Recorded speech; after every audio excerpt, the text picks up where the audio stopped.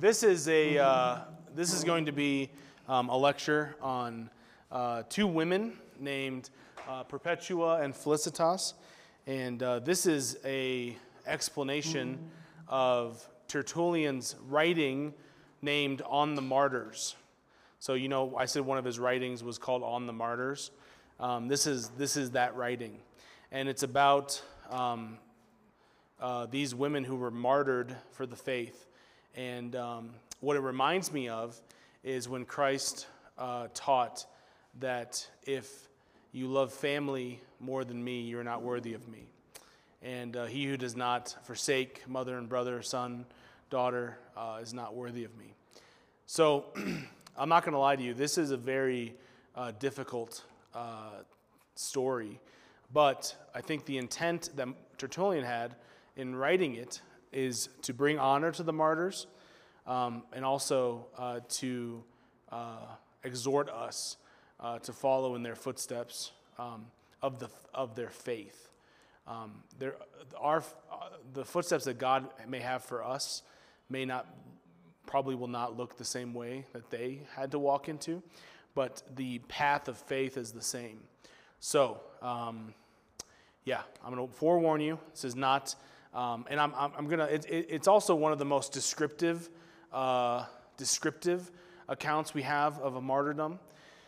And I left out a lot of details because those details are better read than spoken. So you can, if you'd like to read it for yourself, I would recommend that you do.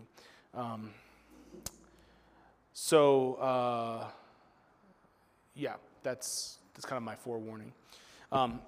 So these people, we don't know anything really about we don't really know anything about who they were or what they were like or how they came to conversion or anything like that.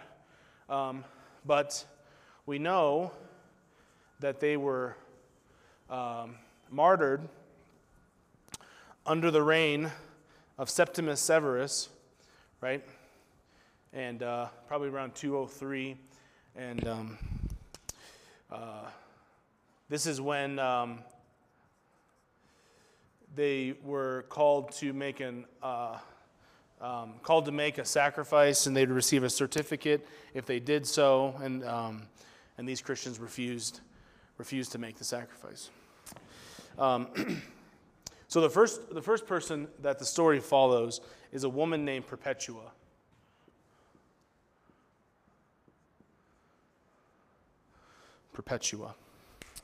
And she was respectfully born, liberally educated, a married matron, having a father, a mother, two brothers, one of whom, like herself, was a catechumen, and a son, an infant, at the breast. So, very young child. She herself was about 22 years of age. And what is striking about Perpetua's story is her father was not a Christian and was continually coming to her, begging her to recant and to turn from Christ and be saved from death, right?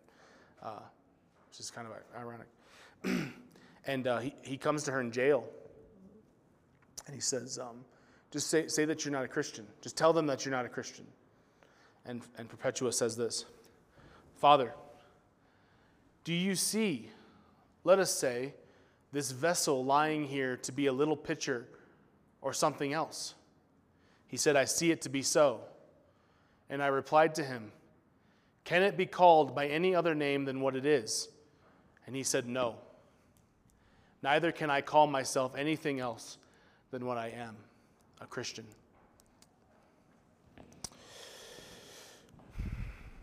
And her father, of course, was very distressed about this. She languished in prison because she did not have her child with her. And it was very difficult for her. And eventually, they allowed her to have her child with her in prison, in some level of compassion. Such solicitude I suffered for many days, and I obtained for my infant to remain in the dungeon with me. And forthwith I grew strong and was relieved from distress and anxiety about my infant. And the dungeon became to me as it were a palace, so that I preferred being there to being elsewhere. Eventually, Perpetua would be forced to entrust the care of her child to her mother and her brother. Perpetua would also report having a vision that she would endure martyrdom. Her father comes to her again to dissuade her. "Have pity, my daughter, on my gray hairs. Have pity on your father. If I am worthy to be called a father by you, if with these hands I have brought you up to this flower of your age, if I have preferred you to all your brothers, do not deliver me to the scorn of men. Have regard to your brothers. Have regard to your mother and your aunt. Have regard to your son, who will not be able to live after you. Lay aside your courage, and do not bring us all to destruction, for none of us will speak in freedom if you should suffer anything." And her response, "On the scaffold, whatever God wills shall happen, for know that we are not placed in our own power, but in that of God." Meaning, God is sovereign, and he will care for us, even if this thing ends with my martyrdom. So when they were led away to be tried, tried before the magistrate, she was last to be tried. And when she took the stand, she looked into the crowd, and in the front row of the crowd was her father holding her child. And there's no doubt that the Roman officials were working with the father to try to get her to recant, because they did not want to have to martyr a woman. And she sees her father, and he is crying out to her, "Have pity on the child. Have pity on the child," who she was assuredly about to orphan by remaining steadfast in Christ. She was then asked by Hilarianus, the proconsul, if she was a Christian, and she replied that she was. And at the response that she said that she was a Christian, the procurator ordered that her father be beaten in front of her.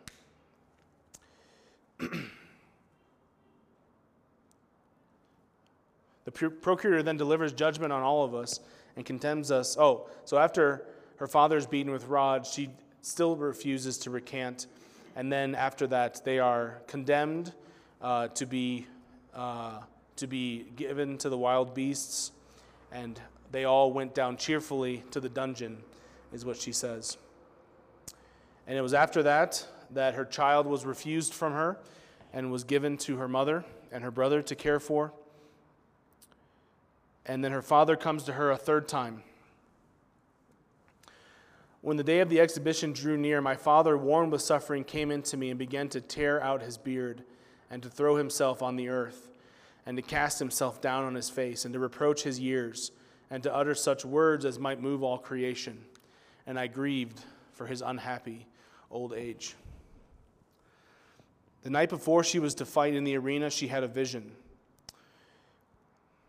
And it's hard to know what was happening there, if it was more of a theological idea, if she was having a vision. And the vision was such that she was in her prison, and the deacon of the church was summoning her. And she was whisked away and came to someone who was wearing white robes. And that person said to her, "Do not fear, for I am here with you, and I am laboring with you." And then she awoke and realized, and this was, of course, as I've said, a major comfort to the martyrs, that Christ was going to labor with him. And then after the man says that, she's approached by what she describes to be a rough-looking Egyptian, and she was going to fight this Egyptian. And after rolling around in the dust, she used her heels to attack him and kicked him in the face and defeated him. And what does that sound like? Huh? Egyptian, they were very well acquainted with snakes, right? So the serpent and the woman fighting, and the woman's heel hits the face of the serpent. Yeah. She's going to crush the head of the serpent. Is the interpretation here. And it's hard to know if these are things she was seeing or if this was a theological, literary interpretation of the events, right? So I don't have an answer for that on what was going on. But this is her interpretation of it. Then I awoke and perceived that I was not to fight with the beasts, but against the devil. Still I knew that the victory was waiting me.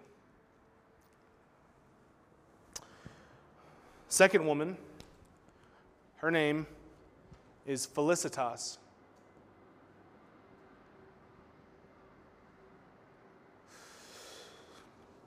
And I think I said it, but Tertullian is writing these things, but there was an eyewitness with the group of people. So he's probably, and it probably was not Tertullian, but he was receiving these details from an eyewitness, because Perpetua is speaking these things in her own voice. Who was Felicitas? She was a member of the group. I should say there were multiple members of this group. Where do I have a list of them at? Yeah, so there were a number of different catechumens who were friends together, who were imprisoned together. Their names were Revocatus, Felicitas, Saturninus, Secundulus, Satyrus, and Perpetua. So this is the story of Felicitas. She was 8 months pregnant when she was apprehended, and as the date of her exhibition grew near, she was afraid that because she was pregnant, she would not be able to face martyrdom with her friends. And they prayed that her child would be delivered and would be able to be given to someone in the church. Therefore, joining together with their united cry, they poured forth their prayer to the Lord 3 days before the exhibition. And by the grace of God, she went into labor, though she was only 8 months pregnant. And it was a very intense labor. And she cried out in pain. She was giving birth in the jail. She cried out in pain and labor, and one of the guards began to chastise her, saying, "You who are in such suffering now, what will you do when you are thrown to the beasts, which you despised when you refused to sacrifice?" And this is what she says back to him. "Now it is I that suffer what I suffer, but then there will be another in me who will suffer for me, because I am also about to suffer for him." She gave birth to a little girl, and the girl was given to a woman in the church to be raised. And the day before they were to face the exhibition, they ate a last meal together, an agape meal.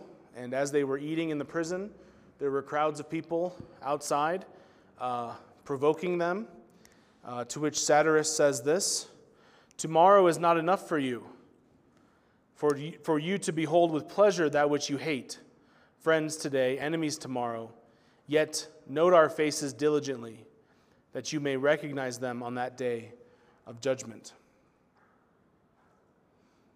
And what Tertullian notes about their faith and their confidence is that there were multiple people who saw their faith and came to believe in Christ because of their faith.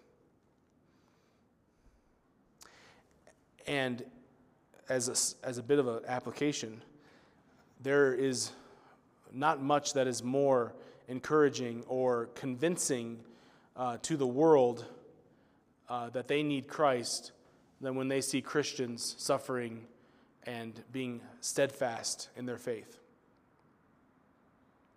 Tertullian notes that the details of the amphitheater were given by the willing of the Spirit.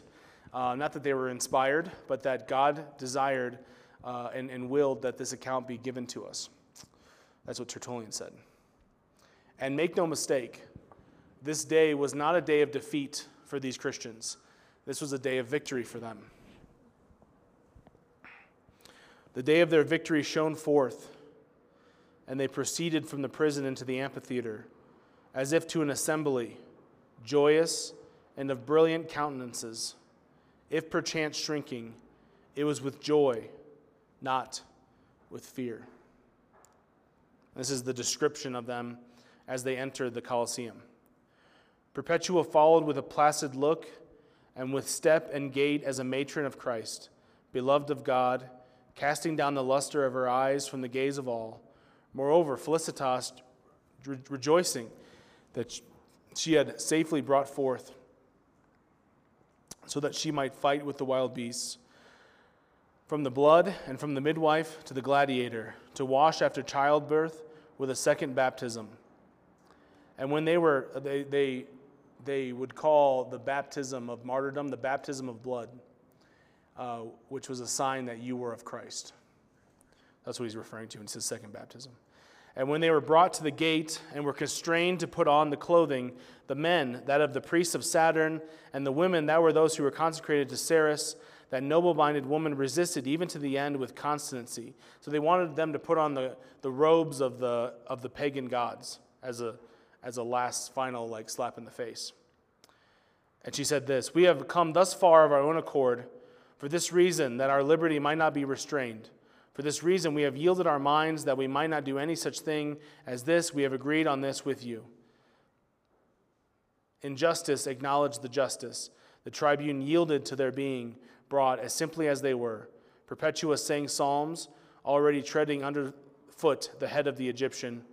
Revocatus and Saturninus and Satyrus uttered threatenings against the gazing people about this martyrdom. When they came within sight of Hilarianus, by gesture and nod, they began to say to Hilarianus, 'Thou judge us,' say they, 'but God will judge you.' At this, the people, exasperated, demanded that they should be tormented with scourges, whipped, as they passed along the rank of the Venatoras. And they indeed rejoiced that they should have incurred any one of the Lord's passions." So they were whipped, and they rejoiced that they were worthy to be counted among the Lord's passions.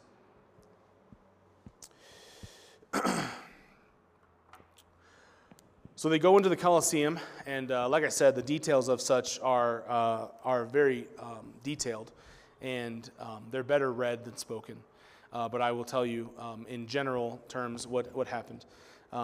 They faced the wild beasts, the gladiators, and Satan himself. And they were all in some way, at first, injured before finally being put to death by the sword in the gladiatorial game.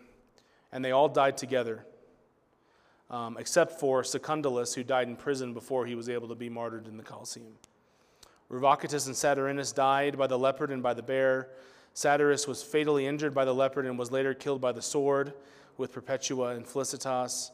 And Perpetua and Felicitas were attacked by a bull and then were later killed by the sword. It is said that before they were killed, they gave each other the kiss of peace to consummate their martyrdoms. And Satyrus, because they would go into the Colosseum and they'd come back out and they'd be returned back and forth. When Satyrus came back out of the Colosseum, he was shepherding a young soldier who was one of their guards. And that soldier's name was Prudens. This is what he said of him. "Farewell, and be mindful of my faith, and let not these things disturb you, but confirm you."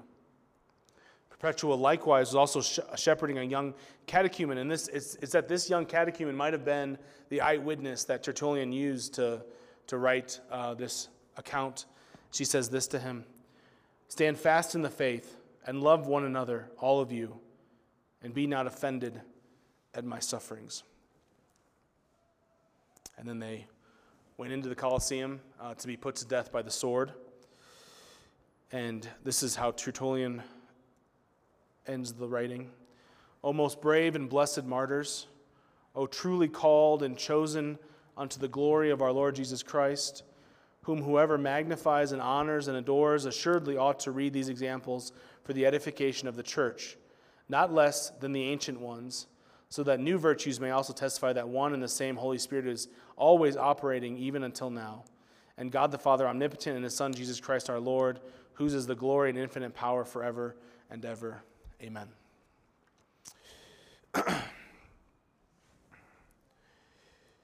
It is true that Tertullian, who's the one that said that it is the blood of the martyrs that is the seed of the church.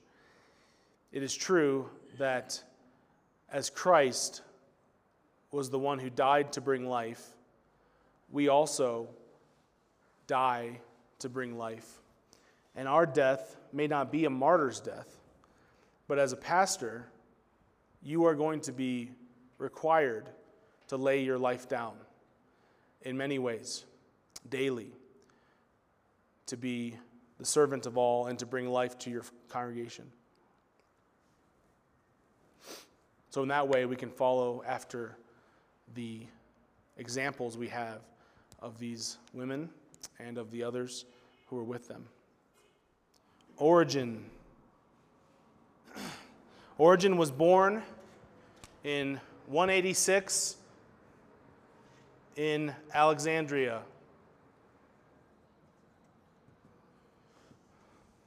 So northern Egypt. He was educated by his father, and he was brilliant. And one of the main tenets of his education was that he was exhorted to put to memorization many parts of the Bible. I better present this. The education included memorization of the most of the Greek Bible, which would serve Origen in good stead when he became the foremost biblical exegete of his day, and could be said even past his day. Origen himself was also very acquainted with persecution. His father, his name was Leonidas, was beheaded during a persecution that arose in Alexandria under Septimus Severus, and Origen was 17 years old when this happened. When his father was in prison, Origen so desperately wanted to leave and to go join his father, but his mother would not allow him to leave. And the way that she kept him from leaving was she took all of his clothes and hid them so that he would not run out of the house naked. So he stayed with his mom, and Leonidas was put to death. He was an excellent father, and his death severely hurt his family, as you can imagine. Origen's education was then up in jeopardy because they would not have very much money to be able to continue his education, but a wealthy Christian widow would step in to pay for Origen to continue his training so that his talents would not be wasted. And then he would also begin teaching the catechumen, teaching philosophy, teaching rhetoric, to be able to help pay for his education. And it was at that time that treacherous persecution came back to Alexandria, and he would go into hiding so that he was not outed by his neighbors. And he was forced to witness the martyrdom of at least 7 of his students who would be martyred. And it was Origen, Eusebius of Caesarea, who is considered to be the father of church history, says this. Not only was he with them while in bonds until their final condemnation, but when the holy martyrs were led to death, he was very bold and went with them into danger. So he was not arrested, was not accused somehow, but he was with them. As he acted bravely and with great boldness, saluted the martyrs with a kiss. Oftentimes the heathen multitude around them became infuriated and were to the point of rushing upon him.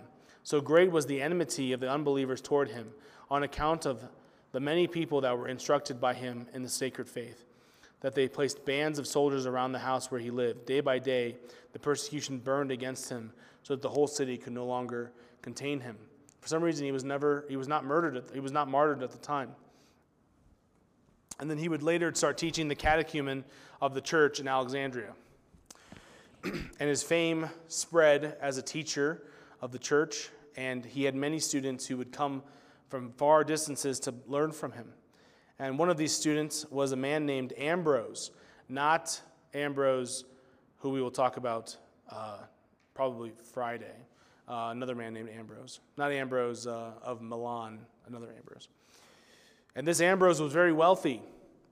And he loved Origen's teachings on the scriptures so much that he desired that Origen began to write commentaries on the scriptures.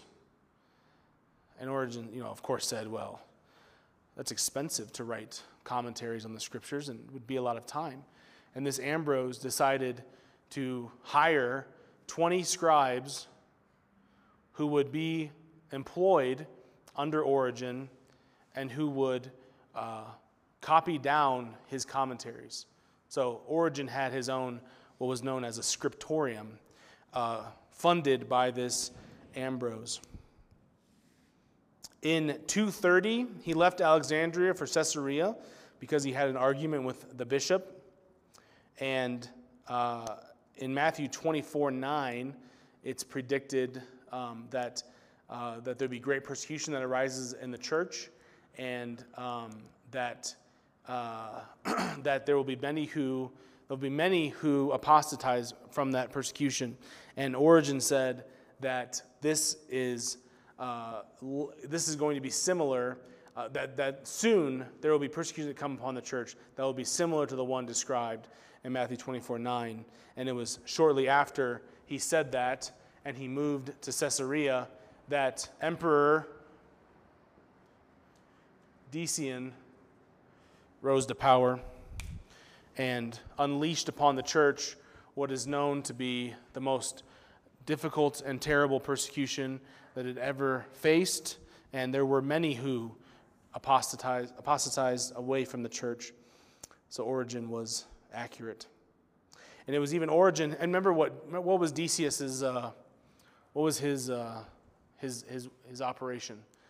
He didn't want to kill the Christians, right? What did he want? He wanted to torture them. So he suffered persecution under Decius around 250 A.D. Decius didn't want him to be killed, as we know what his policy was, so he underwent terrible torture and was asked to recant and offer for the certificate. The certificate was under Decius, was not under Septimus Severus. I said it was under Septimus when we were talking about Perpetua. I made a mistake. It was under Decius. So they were torturing Origen to get him to recant, and they were burning him, and they were stretching him and beating him, and he would not recant. And eventually they released him, and a few days later he died in 250. And he's not known as a martyr because he was not killed at the hands of the Romans. He's known as a confessor. But I think we can call him a martyr. And it's in the way that he faced persecution that he received a nickname. That nickname was Adamantius. They called him Adamantius, which means made of steel. There's another term for this Latin term which is perhaps even more fitting. Adamantius can refer to a diamond. It is an image that captures not only the great hardness, but also the great beauty and value of a man like Origen of Alexandria. Okay, let's talk about his theological contributions. Origen was the first one to write what would be known as a systematic theology.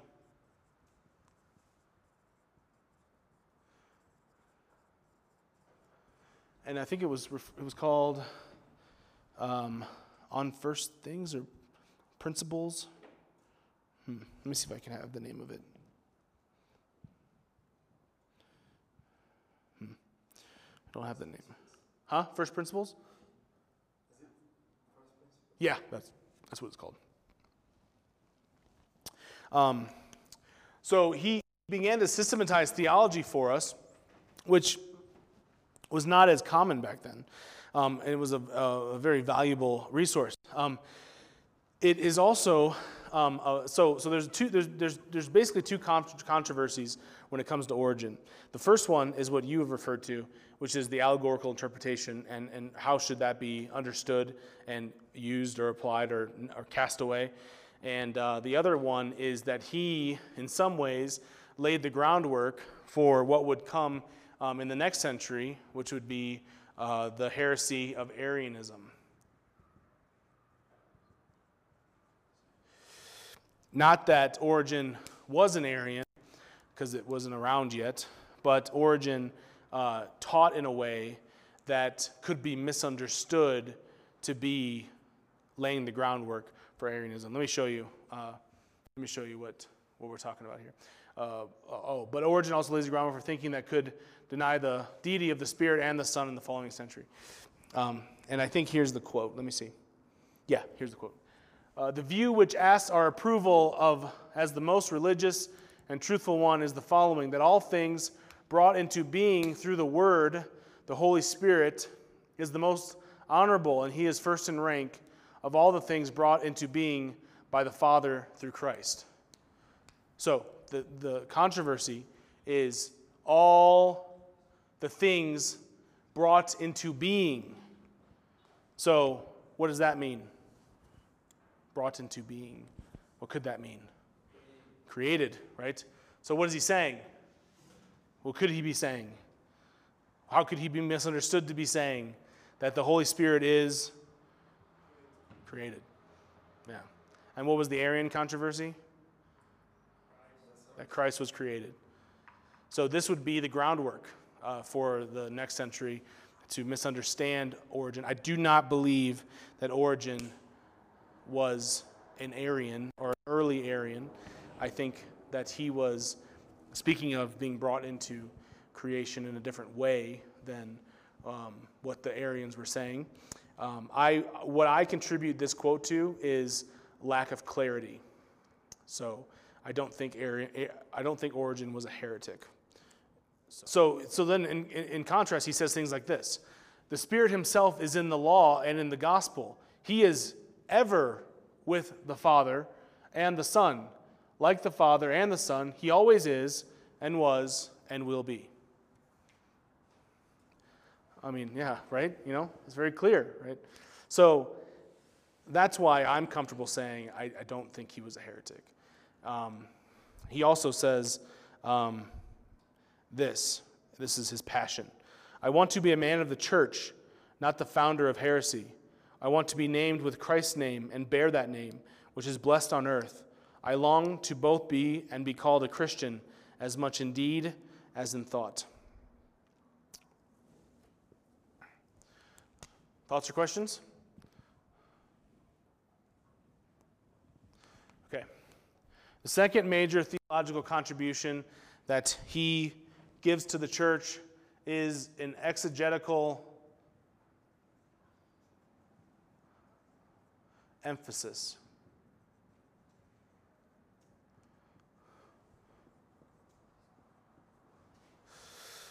Hermeneutics.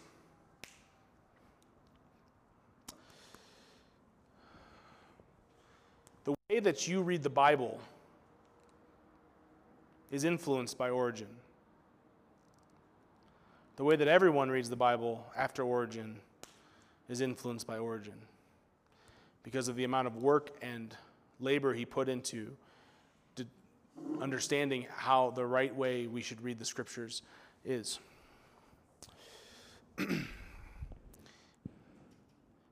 He wrote commentaries, which are exegetical expositions of the Scriptures. And he wasn't the first to write commentaries, but there was no one who wrote more than him at that time. Haken compiles this. For example, when it came to commentaries in the Old Testament, he wrote 13 commentaries on Genesis, 36 on Isaiah, 25 on Ezekiel, 25 on the minor prophets, 35 on the Psalms, 3 on the Proverbs, 10 on the Song of Songs, 5 on Lamentations. In all, there were close to 300 books of commentary, though the vast majority of all of these have been lost. However, expository sermons on the large parts of the Old Testament, so he also did sermons, right? Which you read one of them. The Pentateuch, Joshua, Judges, 1 Kings, Isaiah, Jeremiah, Ezekiel, the Psalms, Job, Proverbs, Ecclesiastes, and the Song of Songs have survived. As for the New Testament, there are extant commentaries on Matthew and John. Origen was the first to write a commentary on all of the Pauline epistles, although except for his commentary on Romans, only fragments of these commentaries have survived. There are also extant homilies on the Gospels, again, though a vast majority of these biblical homilies have not come down to us. That's a lot. Yeah, that's a lot of writing. His enemies were the Gnostics and the Marcionism. And it was through his detail and his dedication to writing commentary on the Old Testament and the value of those commentaries for the church that the church realized that we need the Old Testament. And Marcionism was largely put to rest in the time of Origen and Gnosticism. I don't have this quote. Haken notes that Leinhard argues that at the end of Gnosticism, in the church was due largely in part to Origen's massive contribution to the writings and the teachings of the Old Testament. Another thing that Origen added, which kind of fits under an exegetical emphasis, but we're going to make it its own category, is what is called the hexapla, which what that was it was a Bible that had the Hebrew scriptures on one side and then the Greek and then a translation on the other side, all of the manuscripts, so that the student could study the scriptures and all of the languages and together. And we have things like this now, where you can have a Greek reader, right? A Greek Bible that there you have on one page you have the Greek text, and on a text, and on the other page you have the English text. So this supported and encouraged students to be students of the Word, right? To be exegetical. This hexapla was roughly 6,000 pages long, and Origen learned Hebrew to do this project, and sadly, it has not been passed down to us. So let's talk about his hermeneutics. Or first, any thoughts or questions? Okay, let's talk about his hermeneutics. First idea that Origen emphasizes.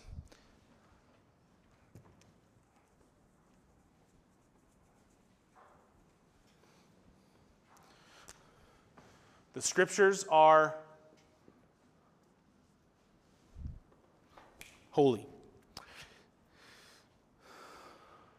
Origen has sacramentalized the scripture, stating that God's Spirit dwells in it with the same real presence as it does the church. Not only that, but the scripture, both old and new, were written by the Holy Spirit. Origen says they were composed and have come down to us as a result of the inspiration of the Holy Spirit by the will of the Father of the universe through Jesus Christ. Not only did the Spirit supervise the writings which were previous to the coming of Christ, the Old Testament, but because he is the same Spirit and proceeds from the one God, he has dealt in like manner with the Gospels and the writings of the apostles. So, this is kind of a side tangent, but there's there's an idea that these early fathers, they didn't think the scriptures were inspired by God. It wasn't until much later where Constantine made the Bible and founded the Christian religion that they started saying crazy things like the Bible's inspired. Well, people who say those things just simply are not reading these texts, where Origen says things like, the Old Testament was written by the Holy Spirit, and he has also written the Gospels and the letters of the apostles. Not only has he written them, the wisdom of God has penetrated to all the scriptures inspired by God even down to the smallest letter. Every word, every letter is inspired. Origen was a purveyor of what we refer to as the allegorical interpretation.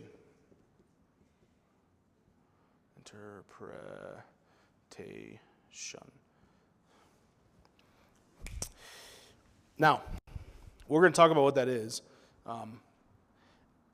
One thing that we must note first, before we talk about what that is that Origen did not utilize the allegorical interpretation to the exclusion of the literal one.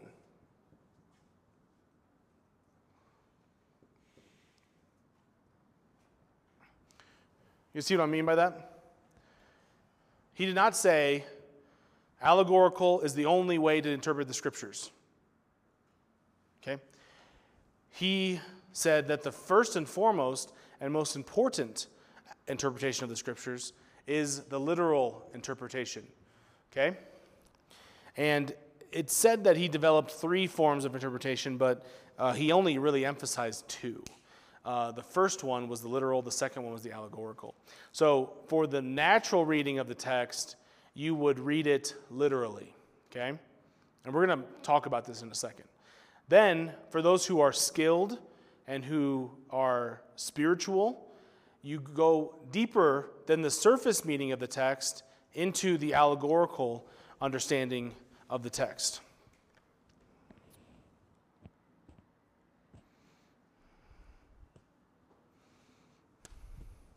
This is what he says about it. This, however, must not be unnoted by us, that as the chief object of the Holy Spirit is to preserve the coherence of the spiritual meaning, either in those things which ought to be done or which have been already performed. If he anywhere finds that those events which, according to the history, took place can be adapted to a spiritual meaning, he composed a texture of both kinds in one style of narration. So in one story, the Spirit composed the allegorical interpretation of it and the literal. So they both come from the Spirit, is what he's saying. He composed a texture of both kinds in one style of narration, always concealing the hidden meaning more deeply. But where the historical narrative could not be made appropriate to the spiritual coherence of the occurrences, he inserted some things, or sometimes certain things, which either did not take place or could not take place. Sometimes also what might happen, but what did not happen. And he does this at one time in a few words, which, taking into their bodily meaning, the natural meaning, seemed incapable of containing truth. And at another, by the insertion of many. So incapable of containing truth, what he means by that is that there doesn't seem to be any sort of value to this text. Okay? So there must be a deeper meaning, is what he's saying. Where am I at? Take the bodily meaning. And this we find frequently to be the case in the legislative portions. So the law, he says that it's helpful to interpret the law allegorically. And what's interesting, we're going to talk about Augustine here in a second. Augustine struggled with the Old Testament until he heard Ambrose teach it allegorically. Now, I'm not saying we should teach the Old Testament allegorically, but it is interesting. Or legislative portions. Where there are many things manifestly useful among the bodily precepts, but a very great number also in which no principle of utility is at all discernible, and sometimes even things which are judged to be impossibilities. Now all this, as we have remarked, was done by the Holy Spirit in order that those seeing those events which lie on the surface can neither be true nor useful, we may be led to the investigation of that truth which is much more deeply concealed, and to the ascertaining of a meaning worthy of God in those scriptures which we believe to be inspired by him. Okay. So what we need now is we need an example, right? Okay.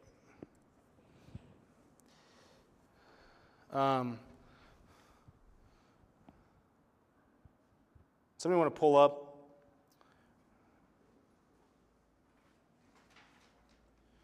Numbers 33:5 and read it for us?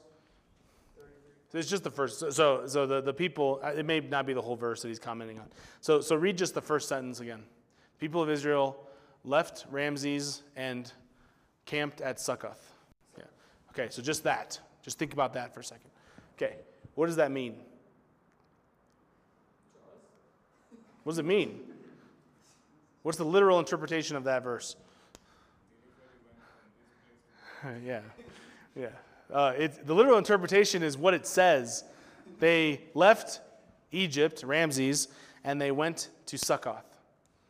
Is that helpful for you? Not necessarily. Right. Origin. So Origin would say that this is not useful. Okay? Unless we allegorize it. Yeah.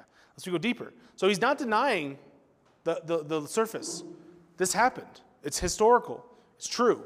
Sometimes when we think of allegory, you think that they don't pay credence or honor to the literal interpretation.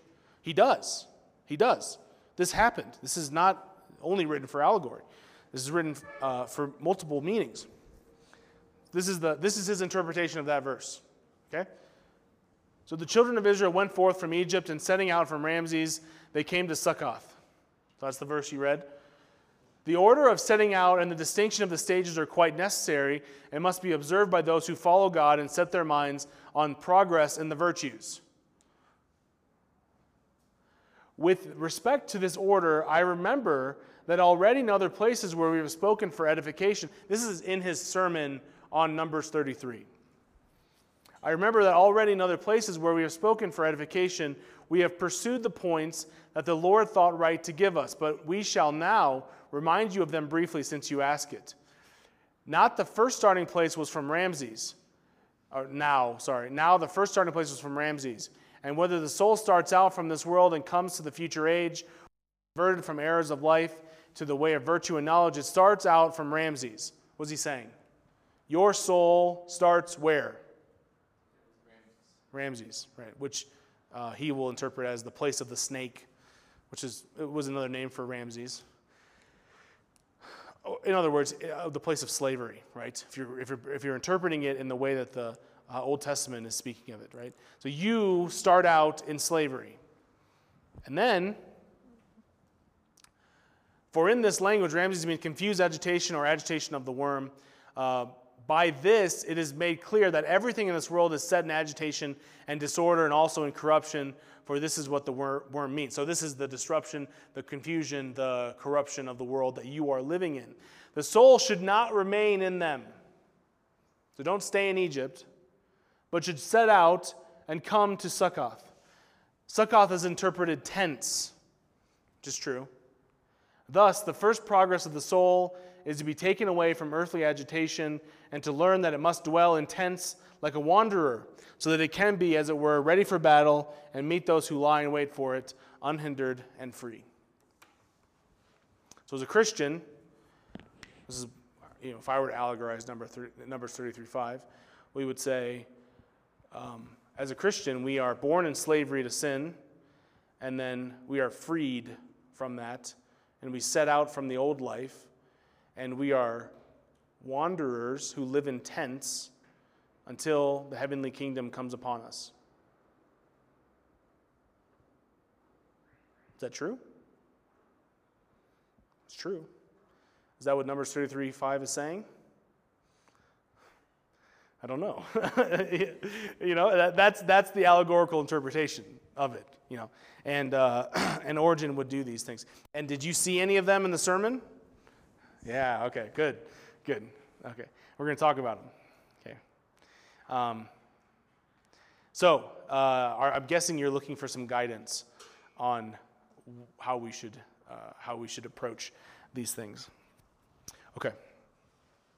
You must know that Paul also teaches allegory, right?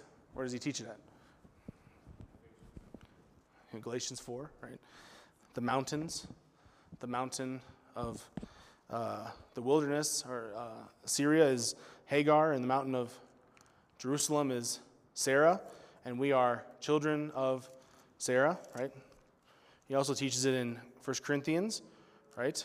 10:4, that Christ was the rock that followed them. You like this. You like this. Yeah. He was saying everything I was saying right before I was saying it. You're interested in this. Good. So the question is what should we do? So here's some principles. Okay. The first is, and these are principles that Origen himself held to. Okay. The first thing is that the literal surface meaning of the text is what is going to be the most beneficial and the most obvious and the most clear. Okay. So do not ever forsake the literal interpretation of the text.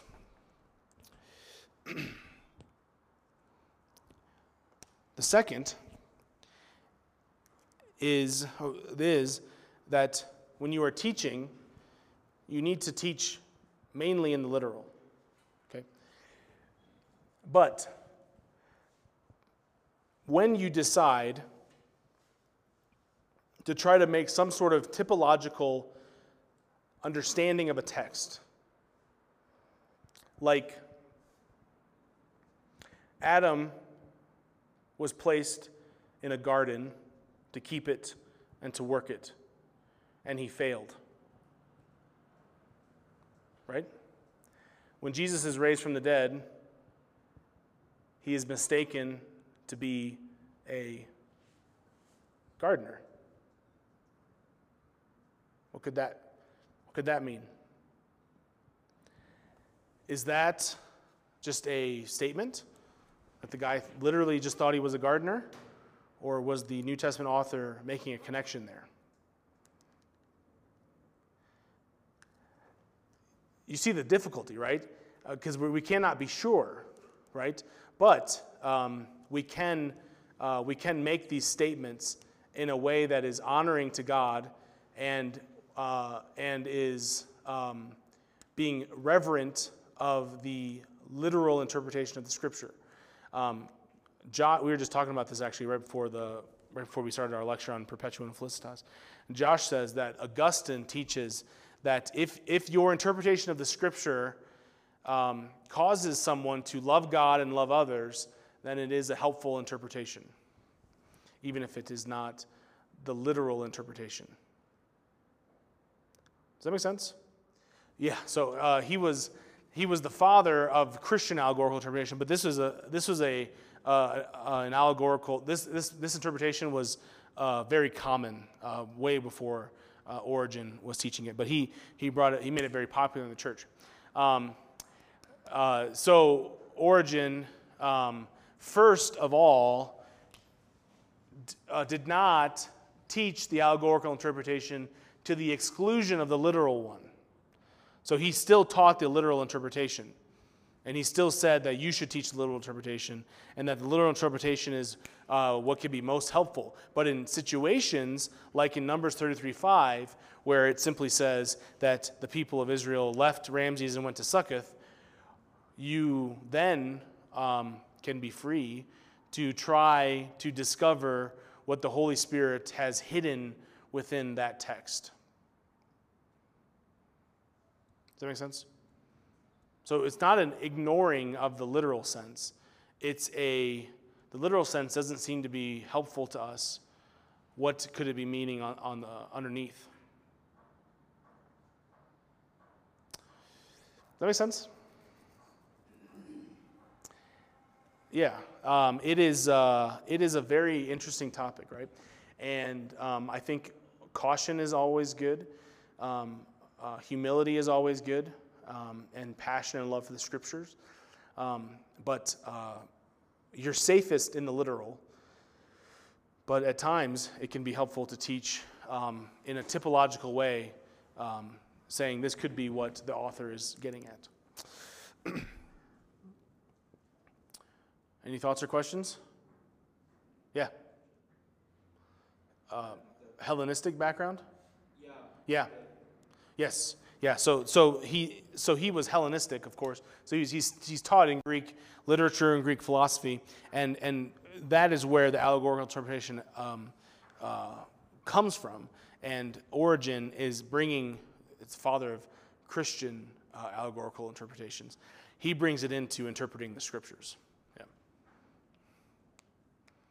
And the question is does the Holy Spirit inspire the scriptures in a way that it can be understood as literal and as allegorical? Yeah. Yeah, that's a good question. Brought to mind, do the Jews do this? Yes. The Old Testament? Yep, they do. It's Greeks and Jews. Yeah. Philo was famous for it. Yeah. Yes. And sometimes they did it to the exclusion of the literal. But Origen did not do that. So they weren't caring about the literal. They only craved the allegorical. Okay. Anything else? All right. In addition to these ideas, he gave us a number of exegetical principles to follow. So, whether you are interpreting literally or allegorically, or typologically is another term, follow these principles, okay? The first one, the scripture must have a present meaning or application. The second one, Origen sought to interpret the scriptures in accordance with the rule of faith.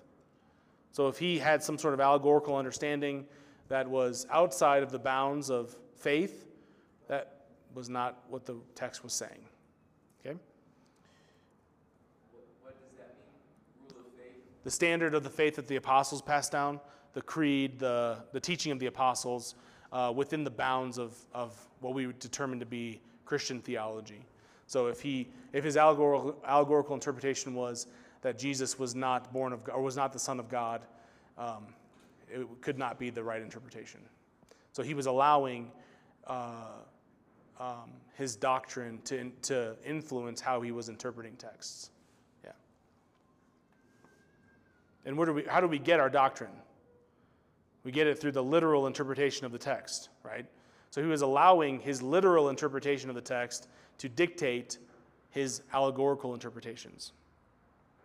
Does that make sense? Good. This one's also helpful. Origen was conscious that he had to always check his exegesis against that of other exegetes, with ultimate source of authority being the scripture itself. So, bounce things off of other guys, right? Next, the exegete must be a person of the Spirit. If it is spiritually written, it is spiritually discerned, right? 1 Corinthians 2, the natural man cannot understand the things of God because they are what? Spiritually discerned. So, you must have the mind of God to understand the Word of God, the mind of God being the Spirit. In this sense of the term, he meant being a Christian. Yeah, because what you're getting at is he would call the allegorical interpretation the spiritual interpretation, and it was advanced Christians who were to try to understand the spiritual interpretation of the scriptures. But here he's referring to you must be a Christian. Yeah, good question. Anything else? Haken's conclusion is helpful. While a modern student of the Bible would not concur with all of Origen's interpretations, maybe Numbers 33:5 is not meaning what he's saying it is, this last point seems to be vital. Exegesis has an important spiritual component. The Bible interpreter seeks to understand the text, but this task of interpretation cannot occur in an existential vacuum. He must read with other people. While he is reading the text and laboring to understand its meaning and application, the text has its own work to do in shaping the character of the exegete. In fact, it is very evident to anyone who has spent time seriously interacting with Origen's massive exegetical and homiletical corpus that one is dealing with a man of profound spiritual maturity owing to his immersion in the scriptures, whether or not one agrees with the methods and the details of the Egyptian exegete's interpretation. Okay. His writings, in addition to all the things that we just talked about, he wrote a book called Against Celsus, which was a defense of the Christian faith against pagan philosophy. His name was Celsus. He wrote his book, First Principles. I should have kept scrolling. I had it here. First Principles, Systematic Theology, with some of the earliest pneumatology we have. This is what he says of God in his First Principles. Having refuted then as well as we could every notion which might suggest that we were to think of God as in any degree corporeal, we go on to say that according to strict truth, God is incomprehensible and incapable of being measured. For whatever be the knowledge which we are able to obtain of God, either by perception or reflection, we must of necessity believe that he is by many degrees far better than what we perceive him to be.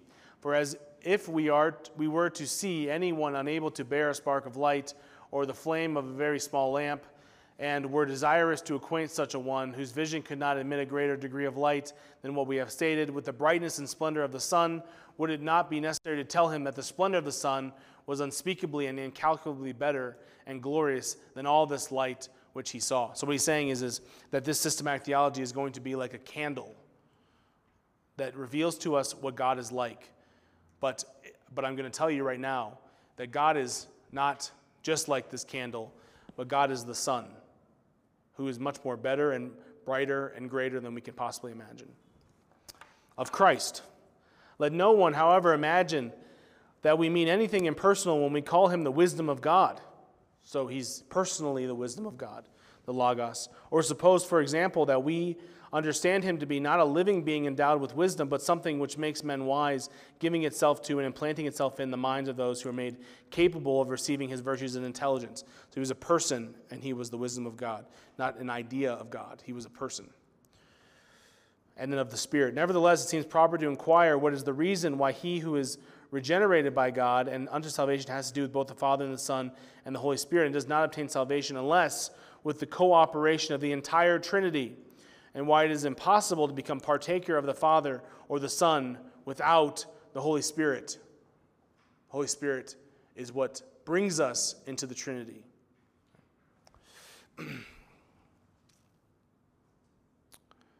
Book 2 is on the world, bodily nature, the beginning of the world, the resurrection, the judgment. Book 3 is on the freedom of the will. Oh, question. Oh, you just said book 3 was on the freedom of the will? Yeah. Was Luther's bondage of the will in direct opposition? Or? No. So his origin is speaking of the freedom of the will in a way that is saying that we were not free to do what we want, but we were free it's not related to Luther's bondage of the will. Luther's bondage of the will was in reference to Erasmus's the freedom of the will. So this is talking about how mankind is under the power of sin. Yep. Yeah, Luther wrote the bondage of the will in reference to Erasmus. It's speaking about if mankind can come to God on their own, or if they have to be drawn.